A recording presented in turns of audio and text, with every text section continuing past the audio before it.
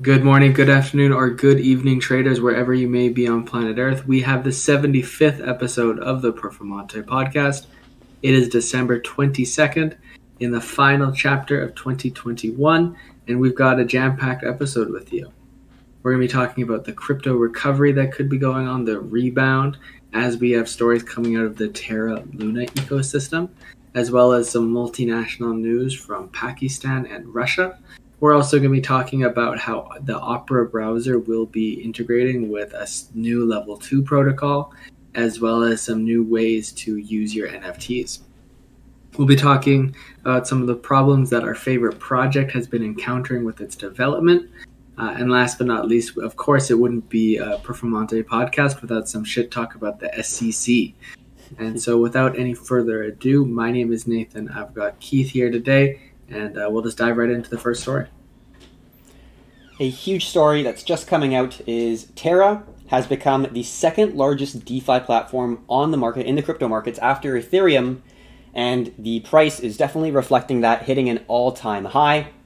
And this, surpassing of the Binance Smart Chain is according to DeFi Llama. And right now we have hit, in terms of the total value locked for the Terra network, at just under $20 billion. It is currently sitting at around $3 billion in terms of the total value locked for the Terra network.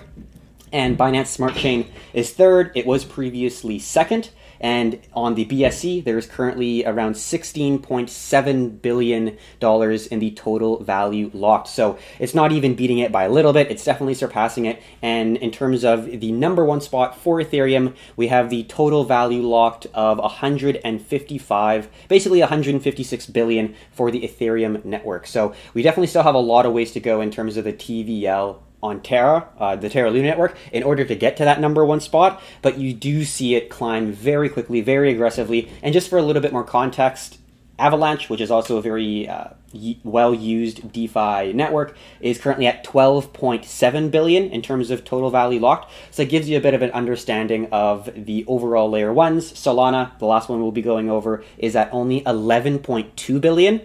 We'll talk a little bit more about Solana in a later portion of our podcast, but those are the main layer ones that we talk about within our Discord, kind of around the community.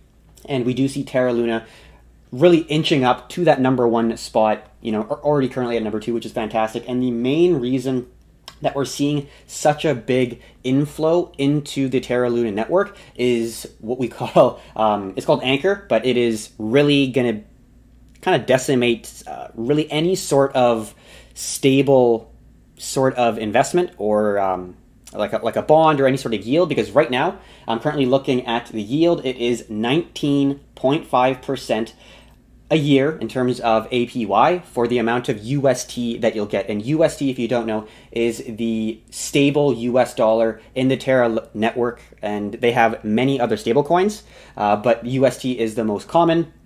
And right now, we just talked about how the Terra Luna network has a total value locked of, let's say, just under $20 billion. The Anchor protocol, just that Anchor protocol itself, has over $10 billion in UST just within that single protocol. So you can see that this is taking over 50% of the total value locked just in this single protocol, which is unbelievable. But it shows you how much interest there is for stable yields in the world of not even crypto, but just where we are living right now. Bond yields are absolutely nothing, and the central banks globally either have negative rates or very low rates. In terms of inflation adjusted, they're all in negative rates basically. So there are very few places that you can put capital and park capital in a stable asset, I guess, in terms of short term, like the US dollar, that's going to yield any sort of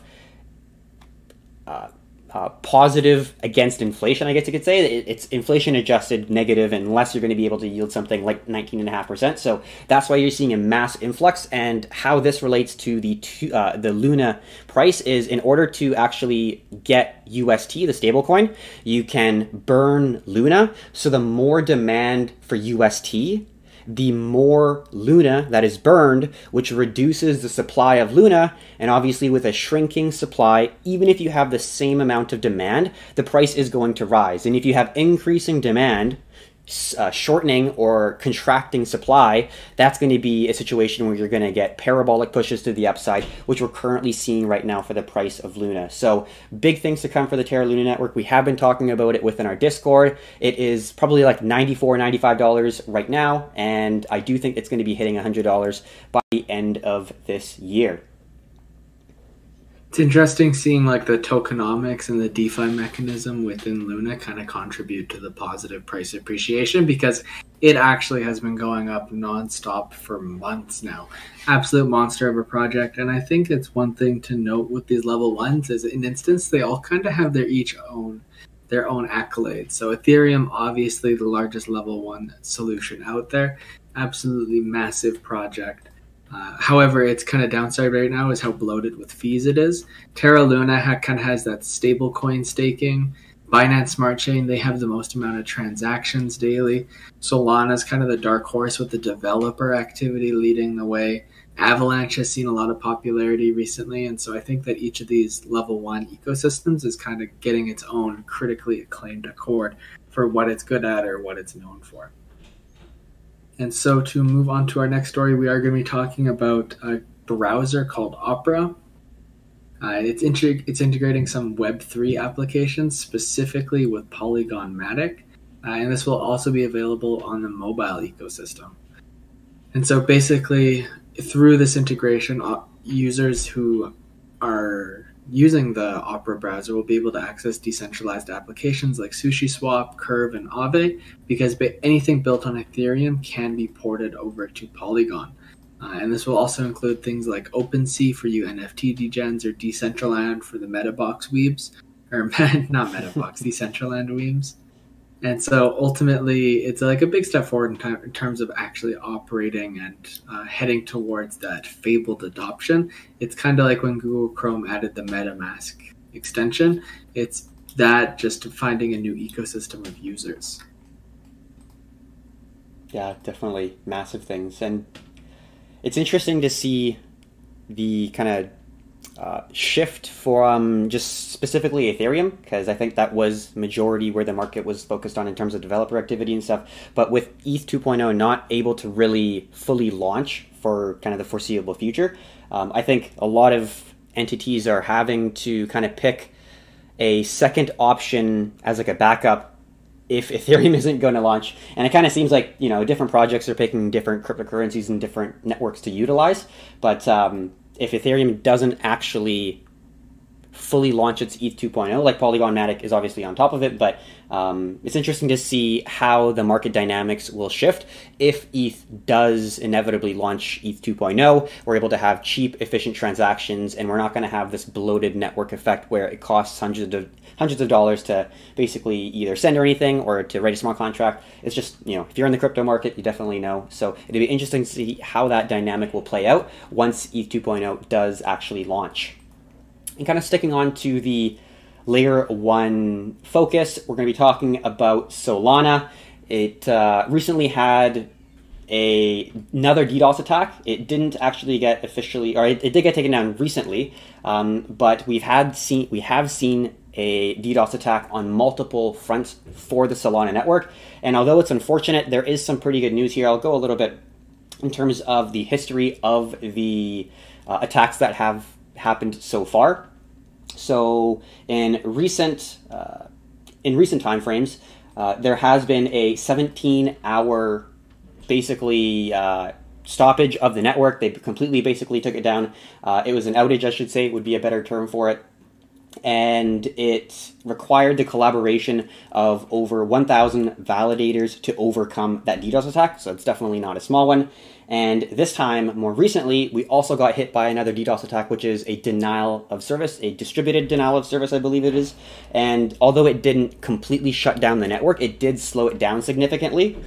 So in short, this isn't like inherently to do with the network itself. It's a bad actor or a third party basically attacking the network and clogging it up. And if you're clogging it up enough, it completely stops the network from operating. You can't transact within it because there's too many participants in the network, basically. But a lot of developers love Solana. Very high throughput. It has like 50,000 transactions per second, which is unheard of. You can't really get that anywhere else. And in terms of what the developers are saying, Solana's runtime is a new design. It doesn't use the Ethereum virtual machine, or the EVM, and there was a ton of innovation to ensure that users have the cheapest fees possible, which it definitely does, but there is still work to be done on the runtime. And as a little bit more of information here, the chief operating officer of a coin exchange called EXMO in the United Kingdom there, they said that the DDoS attacks, or the distributed denial of service attacks, and similar outages don't really influence the trust of the network, and he even states that it should be completely disregarded. Per his words, he says that investors are concerned about such hiccups. They would have completely abandoned Ethereum by now, which is, somewhat relevant. I don't exactly know the history of DDoSes on the Ethereum network, but you do see developers basically saying that it isn't an inherent problem with the network itself. It is a third party or a bad actor that is basically trying to negatively impact the market for their own benefit, whatever it may be. So at the end of the day, it's not like the developers are fucking up. They're trying to manage the bad actors that are attacking them, in short. Yeah, I think it's really put Solana in the spotlight. I mean, every time I go on Reddit, it feels like there's a different thread trying to shit on Solana. And so maybe they are encountering some resistance with their project, but I'm a big Solana fan. I'm bullish on the ecosystem, but the centralization and how much absolute power has basically had to be exerted by the central entity within the span of 2021 is relatively concerning in a technology space where decentralization is highly valued. I mean, at the end of the day, devs are still building on it. This network is also still in beta, and so I'm not going to say hiccups are expected when something's in beta, but it's called a beta for a reason. It's not meant to be a full launch, and so maybe people are forgetting that, but ultimately it's still not a good look for Solana within the public spotlight, as the owners of the project are having to reel it in with various updates, offline time, etc., etc. And so to move on to our next story, we are going to be talking about the new way to leverage your NFTs. There is a platform called Arcade, and they allow collateralized loans against your NFTs. They recently raised $15 million in a Series A funding round with some big names involved from various VC firms. And ultimately, their current value proposition is that the lack of infrastructure in DeFi prevents NFTs holding from achieving liquidity on their holdings, despite massive market caps. And so, just for like a specific example, CryptoPunks are one of the OG NFTs, and those can cost literally millions of dollars. And so, I think that's kind of the niche that this company is looking to dive into, where people can use those NFTs to access liquidity and ultimately contribute to the DeFi ecosystem, but with non-fungible tokens rather than the fungible cryptos that we use in DeFi and know and love. It's pretty interesting because it would open up a lot of space for institutional lenders or high net worth individuals to create potential revenue from their holdings or even borrow against it. This would be an interesting application for DAOs or any companies with NFTs on their balance sheets. It's just kind of opening a new way of leverage in this emerging and immersive digital economy. Yeah, definitely. Especially with DAOs, that would be really interesting to be able to create like a specific NFT DAO. That would be quite something for sure. Moving on to the next thing here, we're going to be talking not so much about specific corporations, specific projects, networks, but we're now going to be talking about the SEC, Security and Exchange Commission. They recently rejected Cryptoins, or Cryptoin, I believe is how you say it. I don't exactly know. They have a spot Bitcoin ETF proposal that they tried to put through the SEC, and unfortunately, the decision was around 5 weeks, but after that 5 weeks, they were unfortunately denied. Obviously, we do already have Bitcoin ETFs. We have two Bitcoin futures ETFs. This one's a spot, so it'd be a little bit different. Futures would be basically a contract. You're not actually owning the underlying asset of Bitcoin, whereas the spot would obviously be the underlying asset of Bitcoin. So there's definitely a bit of a difference there. And the two Bitcoin futures that we are already able to trade right now, that is within the market, would be the ProShares Bitcoin Strategy ETF, which is the ticker symbol BITO, B-I-T-O, and the Valreich Bitcoin Strategy ETF, which is BTF.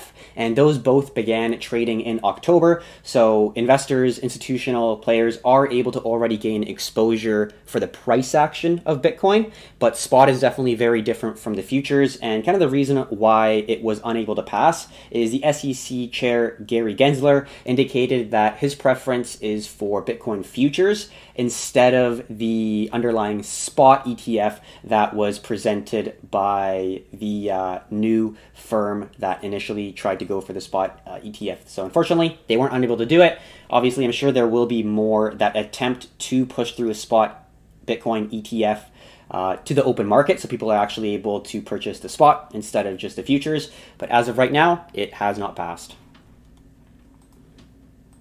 Yeah, I think Gary Gensler he's the SEC chairman right now, and I think he's exerting a high level of power over the regulatory concerns and interests when it comes to these Bitcoin ETFs. And it seems like he is pretty adamant that, hey, we're just going to have a futures one, and spot ones are continuously being denied.